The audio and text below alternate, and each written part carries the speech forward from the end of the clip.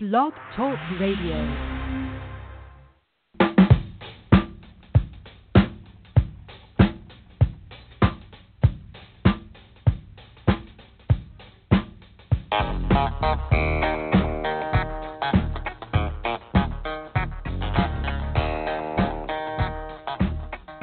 Good evening, Mets fans. Welcome to the Happy Recap Radio Show for this Sunday, the 11th of June, 2017. And EJ, it's good to be along with you on this Sunday afternoon. We should be talking later on in the program with our good friend Joe DeMayo. We got the Major League Draft coming up, and of course the question is, as always, what are the Mets looking at? And as a minor league expert, he could certainly talk about a lot what's going down on the farm.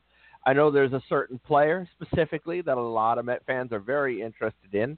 And as I was telling you, Jay, just before we got the air, I'm keeping very close eye on him today, not because I expect any action on him in the near future, but more because he is facing probably the best pitching he's ever faced in his life, as the Las Vegas 51s are teeing up against the Tacoma Rainiers at Tacoma, and pitching for Tacoma, none other than King Felix himself, Felix Hernandez, in a rehab start.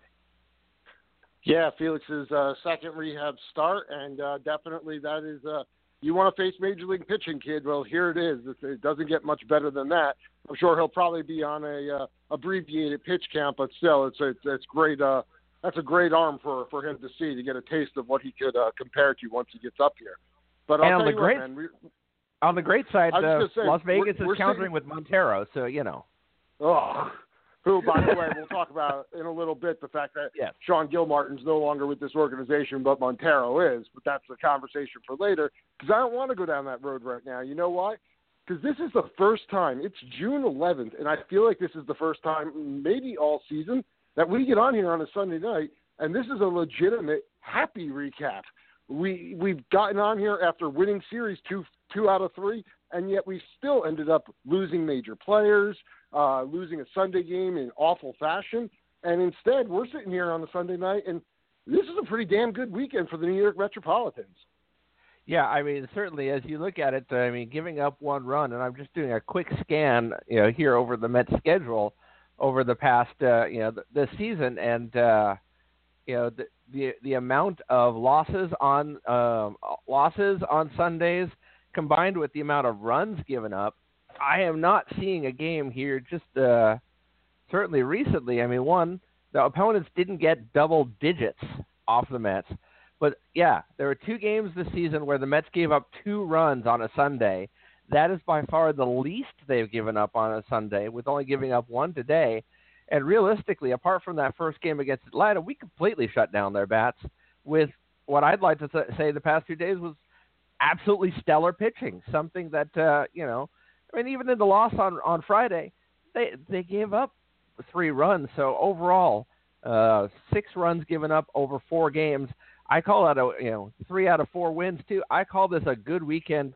And what's especially encouraging, besides of course the return of Yoenis Cespedes, is the fact that they did it with the pitching. The pitching won the night because you didn't need more than a couple of runs each night. Yeah, we kept saying, all right, Lugo and Matson are on the horizon. Lugo and Matson are on the horizon, but are they really the be-all, end-all solution? And while certainly they're not a Syndergaard, they're also not some of the guys we've been throwing out there in the prior weeks without them. But for both of them to go out there and kind of make something of a statement, I felt that, yeah, we're back. It was worth the extra rehab time to make sure we can stretch out if need be. And they were both just really, really good in their appearances. And I was encouraged by what I saw out of Robert Gesellman as well. It seems like he was definitely throwing better than we had seen him in quite some time. And I know that the company line all season has been, all right, wait till the reinforcements get here. Well, the first round of the reinforcements are here in the form of the 2 pitchers in Cespedes, and I guess so far so good. I mean, the grand slam yesterday by Cespedes was kind of like exercising some demons. And speaking of which, when it comes to exercising demons, I think when it comes to the city of Atlanta, it was in fact the ballpark and not in fact the city. Boy, I tell you, the way they have played so far at this new ballpark, all flaws aside with it, and it was fun listening to Howie specifically on on Friday just kind of rip a hole into the stadium as far as some of the missing things it has in it. Yesterday as well, but the park is definitely not as Brave friendly as Turner Field was, at least as the Mets are concerned.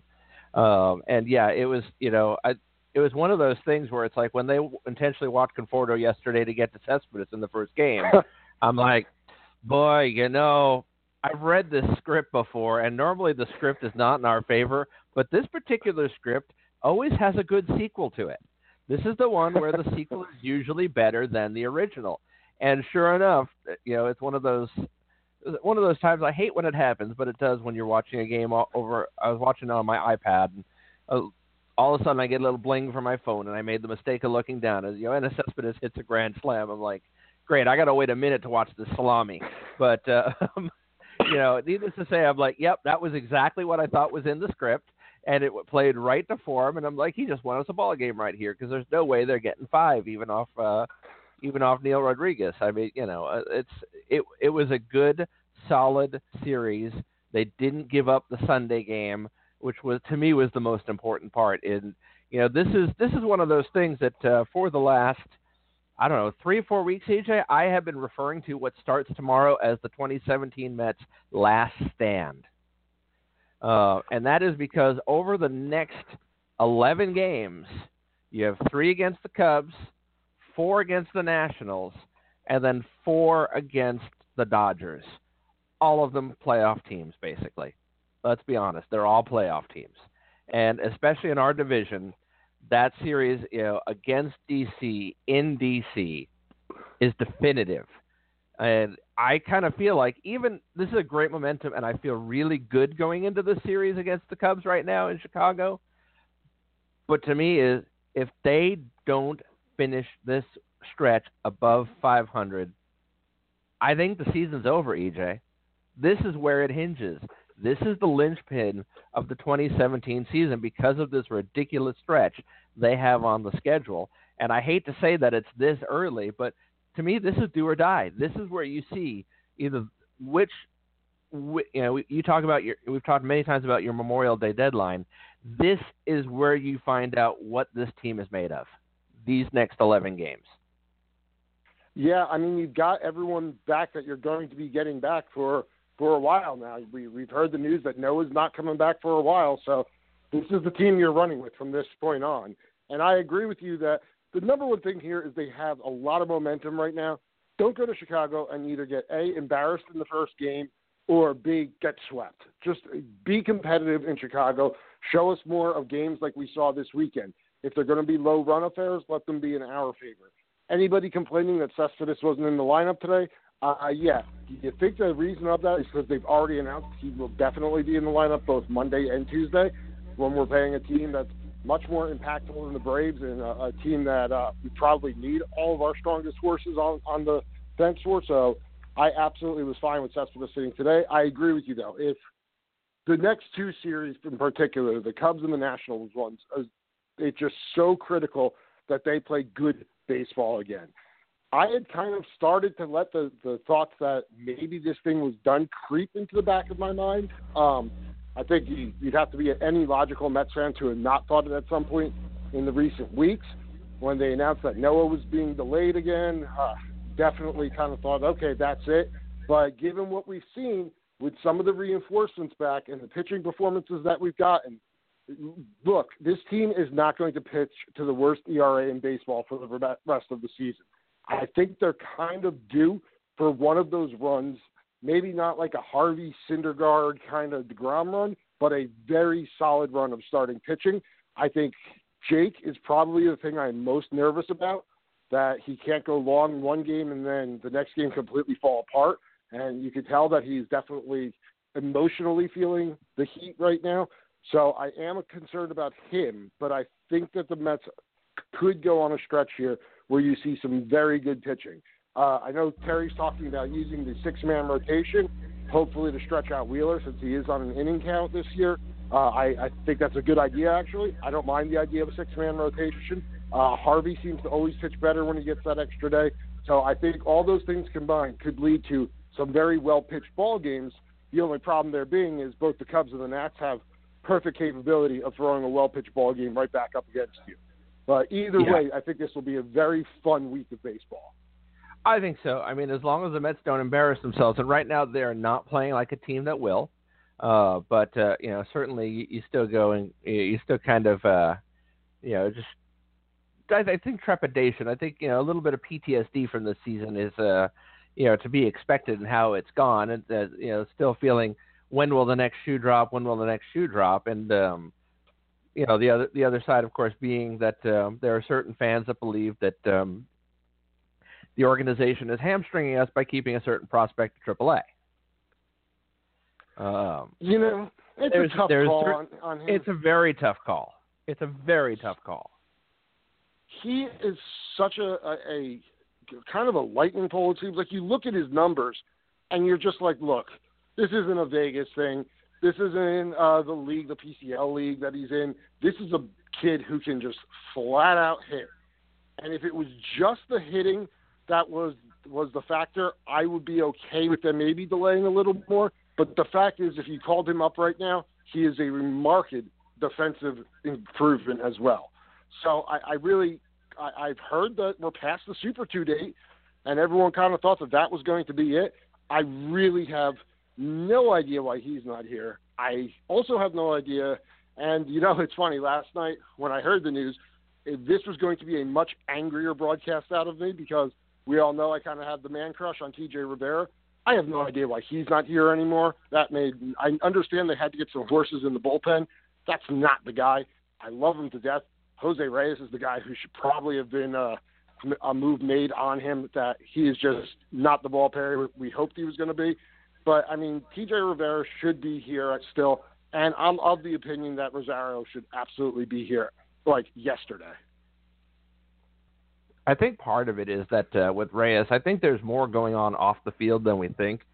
One of the things somebody was saying to me the other day was talking about the fact that the Met infield defense has gotten a lot weaker. Not so much from obviously you have a second baseman and a shortstop who are a year older. That's always going to be the case. But you also have a situation where your infield instructor is no longer with the team. You don't have an infield instructor really anymore. You instead replaced him with a catching instructor. And not that there's anything wrong with the Mets having brought in Glenn Sherlock. I personally think they probably should have replaced Dick Scott with him. But the reality of it is Timmy Tuffle is not the infield coach anymore, responsible for positioning the infielders. As a result, you're not getting the positioning. Some people have suggested that perhaps that is something that Jose Reyes is doing in an advisory capacity, almost a player-coach type thing. I personally think, I don't know if that's true. What I really think is happening is I think they're hoping they can keep Reyes around long enough so that at least as a player, there can be some sort of mentorship role with Rosario when he's eventually called up. I just think the clock is ticking. I think that if you're going to bring Rosario up at some point, I think the guy that you got to cut is Jose Reyes. I mean, I hate to say it. He's the guy you got to let go to bring up the kid. Now, I had a chance to see Rosario play. I've been joking all along that they can't call up Rosario until June 11th because I've got tickets to see him on June 10th. And by golly, I've been waiting for that game this game all season long, pretty much, because the minute I saw the schedule come out last year, okay, when is Vegas coming to town? Okay, there's definitely a chance that Rosario and Dom Smith are still going to be with the team. Had it been after the All-Star break, I would have been like, I may not get to see them after all at all. But the reality is I did get to see Rosario. He looks to me, there are two concerns I have with Rosario. One, I think he does, much like Reyes early on, tries to get too much and do too much, and the result is 11 errors on the season. That being said, that is so – I mean, he had 23 last year. This is nothing common. He had 17 the year before that, 21 the year before that. So, I mean, this is a kid who makes a lot of errors, and he's certainly on pace for, career average. That being said, you look at third baseman and shortstops, and both of them early in their career make a lot of errors because they try to do too much. David Wright, I mean, you look at even back in the classic year, like Mike Schmidt, Ozzie Smith, they all had a lot of errors early in their career. Now, I'm not saying Rosario is the next the next Ozzie Smith by any stretch, but here's the deal. Throughout the PCL, and especially in Las Vegas, you have a lot of dry infields. Really dry infields. And you're prone to bad bounces a lot more in those infields, and so it's harder to work on that element of your game in the PCL. And the other thing is, I don't think the kid walks enough. I definitely think, the reality of it is looking at him this year, he has struck out 44 times and walked 15 times. That's not a great ratio. And so, he's got the 339 batting average, but his on-base percentage is only 381. It should be a lot higher than that for somebody who's hitting 339. The good news about that, EJ, is I think those are both tweaks, and I think they could both be accomplished at the major league level. That being said, in a pennant race, if somehow the Mets find themselves in one, I'm not sure that's the place for on-the-job training. But if they say drop 7 of the next 13, I say you got to bring them up. Oh, yeah, no doubt about it. I'm not concerned overly with the errors either, because from what I've seen of him, and I've seen a decent amount, is like you said, he does try to do so much, but a lot of times he's successful in doing it. A lot of times he's successful in getting to balls that your typical major league shortstop isn't getting to. So I'm okay with, I kind of feel like he's the type of guy who giveth and taketh away. So if he does, in fact, have an error, he's probably at some point in that game going to get to a ball and maybe save a run in another way or make up for it with his bat. So I'm not overly concerned with that. And you're right about the walk thing, and you're also right that is something that you get him together with your major league hitting coach, and you start talking approach, and you start talking to some of those veterans, some of those guys. I mean, say what you want about Duda and Bruce, and believe me, I've said a lot about both. Those are guys who understand how to get on base, even if it's not via the base hit. So get him in front of some veterans, get them to start getting in his head a little bit, and I'm sure that is something that, while I never think he's going to be an on-base percentage machine, I definitely think he could get to a much more respectable number given his very high batting average. Yeah, and that's exactly it for Key. And I think also it also helps. I mean, his only protection in the lineup, I mean, for the most part, is Dominic Smith. I mean, The rest of the lineup, I mean, you've got some decently talented guys. Plawecki is actually doing pretty well down at AAA. That's not unexpected. You've got Brandon Nimmo down there. He was looking. I was really impressed with how he looked last night. It looks like he's kind of gotten the rust broken off of him from his spring injury from the World Baseball Classic. And you've got Phillip Evans, who's gotten off to a rough start after a great spring, and then you've got Gavin Cecchini, who I'm still trying to figure him out, in the sense that I don't know where he is at, as far as in his head and whatnot. But he seems like a guy in his third year at AAA, basically, should be batting with a higher average at this point, especially at the PCL. So, but the end result is not a lot of particularly strong bats behind him. Yet he's still hitting 339, and Dom Smith is still hitting not much different than that, actually. What I really like too about Rosario's game right now is he's also finally doing something I'd hoped he would do. He's using his speed a bit more. He's definitely. I mean, he's got 11 stolen bases on the season after 19 all of last year. I feel really pretty good about that because I think he's a 25 plus, stolen base kind of guy, and the stolen base isn't what it was, and it doesn't need to be what it was in Major League Baseball. But if you've got a guy that's capable of hitting, getting on base and stealing a base, you've got a guy who's going to be in scoring position multiple times a game. So let's say they call him up tomorrow, and let's say Reyes is the one who goes. Where are you slotting him in the lineup? Boy, I know what Terry's MO is. It's going to be it would be the 8th slot, obviously. Yeah. But we're intelligent, so where would we put him? I mean, boy, I think, just to get him a day or I think the first game or two, I might actually put him down 7th, 8th. Okay. But afterwards, especially in this particular series, because you've got a lineup that's mostly firing on the cylinders right now. Even Cabrera has looked okay of late. I mean, I wouldn't by any means put him on the bench. He goes in the lineup the minute he comes up, and I move Cabrera over to third base. Quite frankly, is what I do. And as far as Flores, I know Flores is hot right now, but I think I kind of juggle him over at first base and kind of juggle a little bit and just try and get him into the lineup as often as I can. But with Rosario, I probably try him in second eventually. And if he really proves himself well, I think you flip-flop him with Conforto, because I think Conforto gets better pitches if you put him in in the second slot. But I don't think there's any part of me that's saying, other than his current slump notwithstanding, of which is fairly severe right now, I haven't seen anything out of Conforto that tells me that he has been a disappointment out of the leadoff slot. No, I think Conforto's done a very good job, even in the slump. He's doing a good job at the leadoff slot. I kind of agree with you. I kind of like the idea of him maybe being slid into that second hole. He almost reminds me of a faster Fonzie in a way, and that was a perfect spot for him.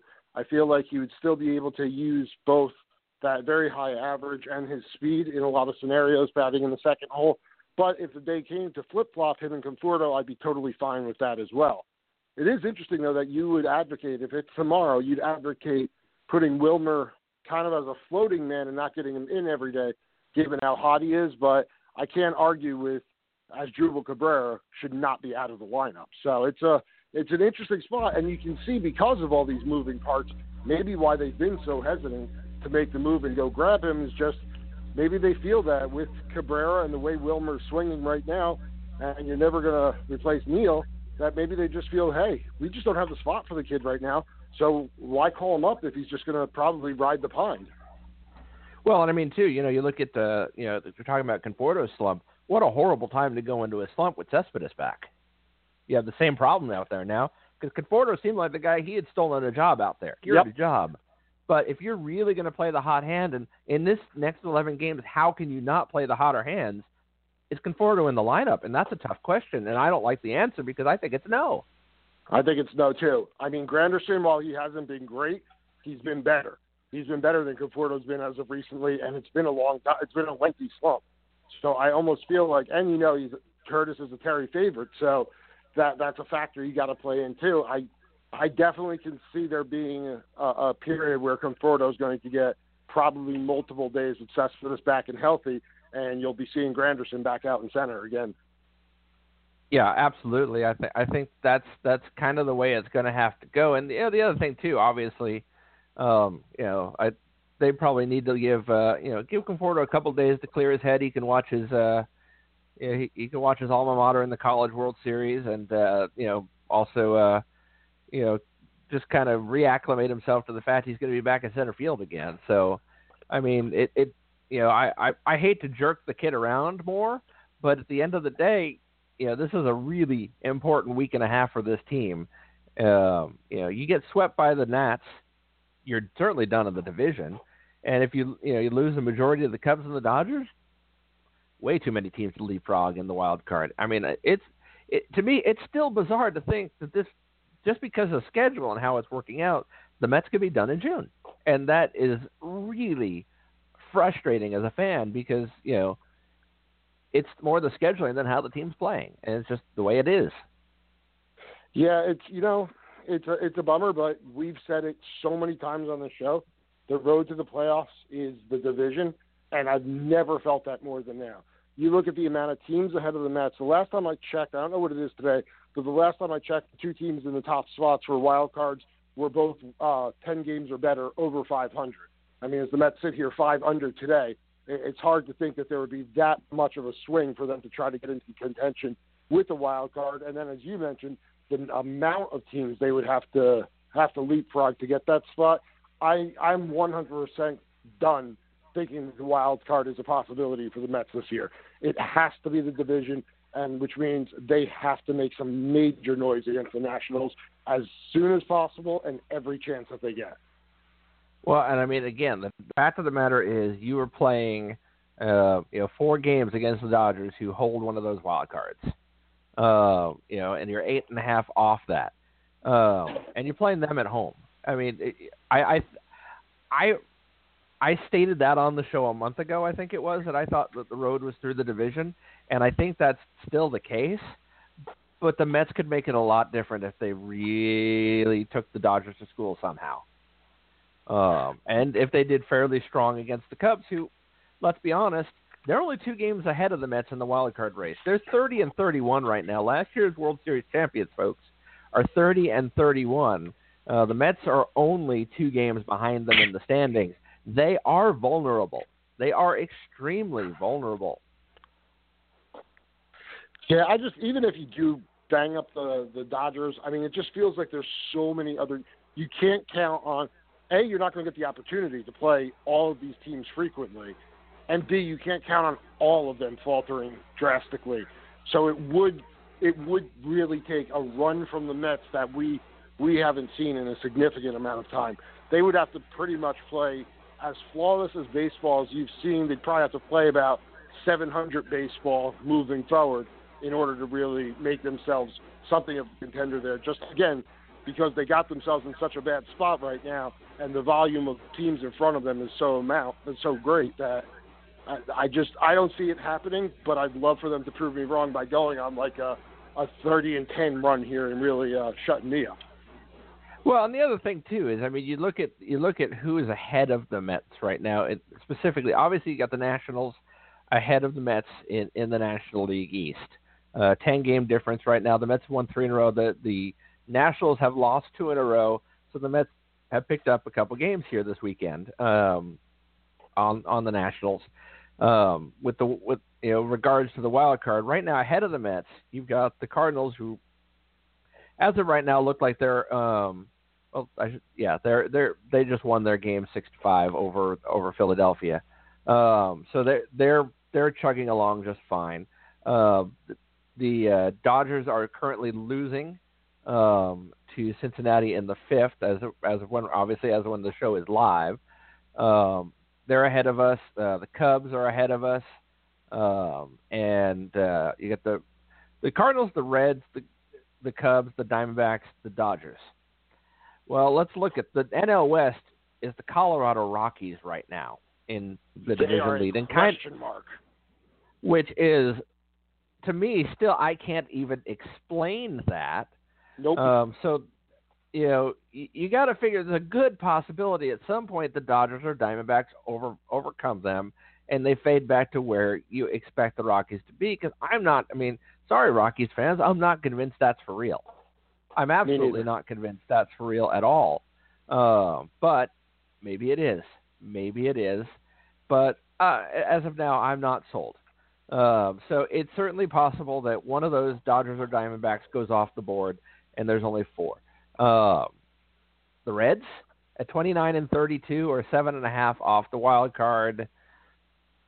That to me says they're not serious. The Cardinals, we'll see what happens there, but I mean, they've already had a coaching shakeup. I mean, who knows what's happening there? The Cubs, I think they're going to be in it the whole way. I think it's really the Mets, the Cubs, the Diamondbacks, and the Dodgers for those two wild card spots, barring the Rockies, not coming back to earth. So it's not as undoable as it sounds, but at the same time, you've got. I want to say we've not played the Dodgers at all this season, have we? No, not yet. Okay, so we've got 7 coming up against the Dodgers. Diamondbacks we have played. So at most, I think we have 3 games left against them, because we haven't only played them once. So we've got 3 against them. It was a 4-game set. Yep. Yeah, and the Cubs we have coming up here, and we haven't played them at all yet. Typically, we have their number. It's one of those things. Looking at it today on June 11th, it almost seems more doable than the division, but again, it comes down to this next 11 games. They do great. I think they're in the division. They're in it for the division, and they could very well be in it for the wild card still. I think if they falter, they're out of both. Yeah, they go 8-3. I can get on board with them being contenders for both. They go 5-6. Yeah, not so much. I agree that they really need 5 and 6 is. stand I mean, out. 5 and 6. 5 and 6. You might still be hanging on by the skin of your teeth for the division. It if depends the where Nationals, you distribute those 6. Yes, I think it very much. I mean, if you win 5 of those games and 3 of them are against the Nationals or whatnot, yeah, you might still be in this a little bit. But at the same time, by most standards, going 5 and 6 over the next 11, I think the word that comes into play is sell. Oh yeah, I totally agree. If you go 5 and 6 over this, I agree. It's time to sell, and it's time to call up Rosario at that point, because you get a chance to see what he has, and maybe you get to restock the coffers a little bit in the minor league system. Yeah, and there are guys who you could probably get a pretty nice bounty for if you were willing to part with them. I mean, say what I will, how I'm so hypercritical of Lucas Duda, but I mean, if you want to sell Lucas Duda, you could probably get some nice pieces back for him. So they definitely have some I've pieces. been talking to I've actually talked to a couple people about that, and it's certainly it's always refreshing to talk to somebody outside the organization, because let's be honest, at Met fans we do overvalue our own guys, and I think Lucas Duda is one of those guys that either Met fans tragically undervalue or hysterically overvalue. There's not a lot of actual proper valuation of Lucas Duda, it feels like, by Mets fans. I don't know if you've ever felt that same way. It just, to me, seems like overall it's not quite on par with what his actual abilities are. But the problem is it doesn't seem to be a lot of teams that'll be looking for first baseman. And there may be one or two because you figure Hosmer's probably going to be on the trade market. And you can make a case that certainly he's better. And just to point out, in his second at bat against him, Omar Rosario flew out against Felix Hernandez. So he's 0 for 2 currently against the ace of the Mariners. But and for the record, also in the I'm going to try a little jinx here. With 2 outs on the top of the 4th, Felix has not allowed a hit yet. Oh. Alrighty then. As Tacoma is beating Vegas currently 1-0, so a bit of a pitcher's duel actually. Dominic Smith is batting for Vegas, and hopefully, let's see what he can do to activate my jinx. You pulled one out of the rabbit's hat the other night with jinxing a no-hitter, so let's see if I can do it here. But I think the problem that I'm hearing is that. The demand at the deadline with the amount of people that are going to be moving is that there isn't a whole lot of Mets that are going to get you more than a mid-level prospect or two. And Duda is probably one of those guys that gets you a mid-level prospect or two, unfortunately. I think the biggest ransom, as weird as it sounds, I think would be for Addison Reed, because there's always a market for a closer, and he's a guy you're not bringing back next year. He's been great, don't get me wrong, but the fact of the matter is, with Familia coming back, unless he completely nosedives from here on out, and he's looked really good this weekend specifically, this is a guy who is going to get a closer job in 2018 from somewhere, and it's not going to be the Mets, because the Mets have a closer. No matter what you think of Familia, no matter the question marks you feel surround him because of his surgery, he is the unless you want a non-tender Familia, he's your closer in 2018. That means you're going out and looking for an 8th inning guy next year, one way or the other. So the question is, if the Mets are still in it, you can't trade Reed. If the Mets are out of it, I think he's got to be the first one off the bus. Yeah, definitely, and it makes sense, because there are going to be teams looking for a closer, particularly the one that we're going to be chasing down in the division. So Reed could definitely be a guy who gets you back, brings you back a pretty sizable sum, you would assume, for teams that feel like they might be in contention for that second wild card, but just really don't have anyone to close out games right now. So I agree with you, and I wouldn't be mad at it. If I feel like the Mets are out of it, there's no reason to have a good closer if your team is not really going anywhere. So I have no problem with it, and I'm confident in Familia that when he comes back, maybe he's not great, but he'll be good enough for a team that's really going nowhere. And the thing, too, is Dominic Smith flies out, so it's now 4 complete for Felix Hernandez without giving up a hit to the 51. So there you have that. Email to Mariners, subject line, Felix is ready. Um, I'm going to guess he does not get another rehab start after this. That's just a hunch. But the thing too with this team and selling is that you've got a lot of guys too. Where Addison Reed, he's making what? Is he making $8 million this year? $5 million this year? I don't think it's a whole heck of a lot. He's certainly not making closer money. And meanwhile, I mean, Duda is also a value option. The others potentially out there are not. I mean, you're going to be eating a lot of contracts if you keep, $5.3 million last year, and looks like that's why for some reason I'm not coming up with the current. There's his current contract. It's not going to be much more than that though. That's for sure.